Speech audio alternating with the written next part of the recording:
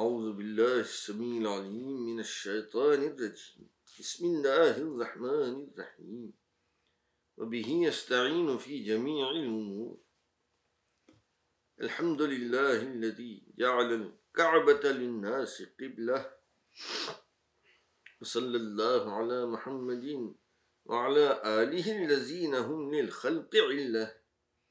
وعلى دعاتهم المتقين الهادين إلى الملة أيها المؤمنون والمؤمنات السلام عليكم ورحمة الله وبركاته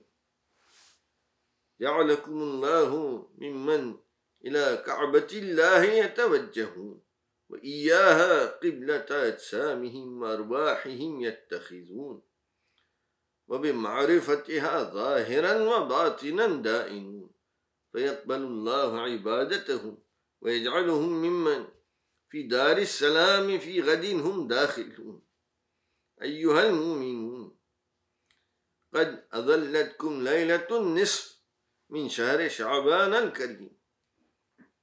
علمنا موالينا الكرام أنها ليلة العبادة بل هي ليلة توقف على العبادة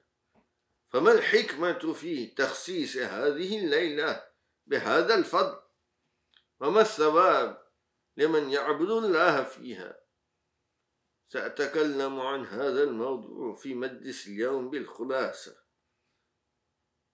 أبين لكم هذا البيان بعون الله تعالى وتأييد وليه سلام الله عليه وإفادته نحن نتلو دائما هذه الآية الشريفة من القرآن المجيد إياك نعبد وإياك نستعين يبين موالينا الكرام مستندين في بيانهم ببيان رسول الله صلى الله عليه وآله وسلم أن من يعبد الله في هذه الليلة يفوز بثواب عظيم يصلي 14 ركعة يقرأ في كل ركعة سورة الحمد وسورة قل هو الله أحد وسورة قل أعوذ برب الفلق وسورة قل أعوذ برب الناس كل هذه السور يقرأها 14 مرة في كل ركعة ثم يقرأ آية الكرسي مرة واحدة في كل ركعة وثواب هذه الصلاة يعدل ثواب 20 حجة الصلاة تدل على الدعوة 14 ركعة تدل على حدود الدعوة 14 وهم باب الإمام ودعاة الجزائر 12 والمازون والجملة 14 وبيان حكمي آخر عن هذه الليلة أن ليلة النصف من شعبان تأتي عند النصف من هذا الشهر تأتي في منتصف الشهر وهي تدل على علي أمير المؤمنين وصي رسول الله صلوات الله عليهما جاءت في القرآن هذه الآية الشريفة التي يأمر الله فيها رسوله قائلا فول وجهك شطر المسجد الحرام فالمعنى في الظاهر أن القبلة في الصلاة في أول الأمر كان إلى بيت المقدس ثم أمر الله رسوله أن يتجه إلى المسجد الحرام في مكة إلى الكعبة والمسجد الحرام يدل على مقام رسول الله الأعلى المعنى في التأويل أن الله يأمر رسوله بتولية وجهه ووجهه علي وصيه يأمر الله رسوله بالتولية علي شطر المسجد الحرام فول وجهك شطر المسجد الحرام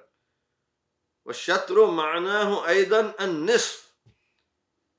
أي أن رسول الله يقوم بإقامة ظاهر الشريعة ويولي أمير المؤمنين بيان باطنه والباطن حظ الوصي فهو باب مدينة علم رسول الله، فلذلك قال فول وجهك. علي وجه رسول الله.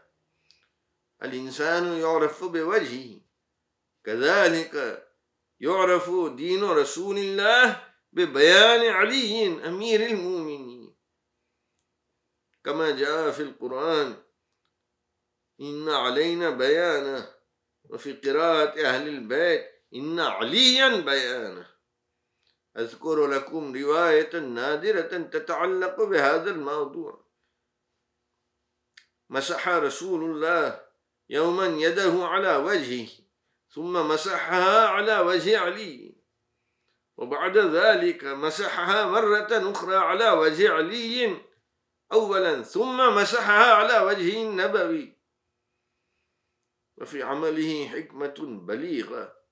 خلق محمد وعلي من نور واحد،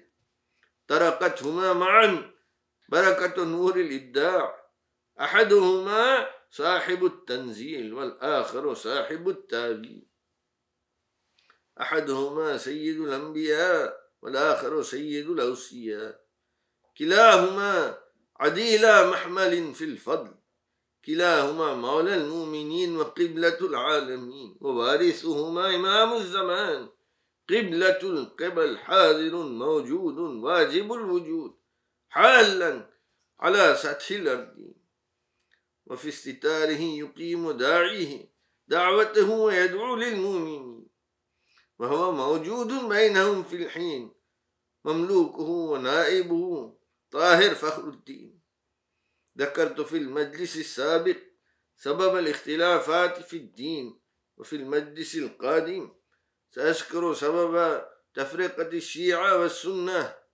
إن شاء الله. أيها المؤمنون والمؤمنات، اعبدوا الله في ليلة النصف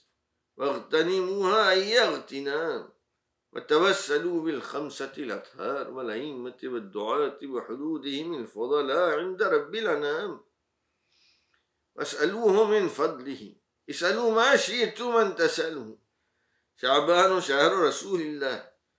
ورسول الله صلى الله عليه وآله وسلم هو الذي قال إذا تمنيت فأكثر، فأسألوه